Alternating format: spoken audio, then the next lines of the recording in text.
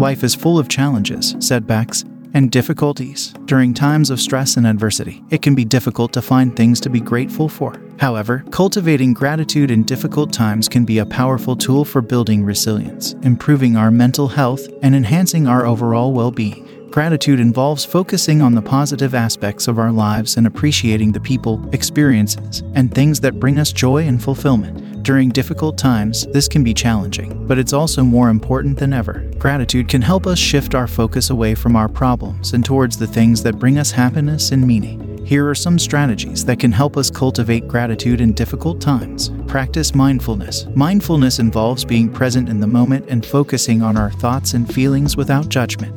By practicing mindfulness, we can become more aware of the positive aspects of our lives and learn to appreciate them more fully. Keep a gratitude journal. Writing down the things we are grateful for can help us cultivate a more positive and grateful mindset. Each day, write down 3 things that you are grateful for, no matter how small or seemingly insignificant.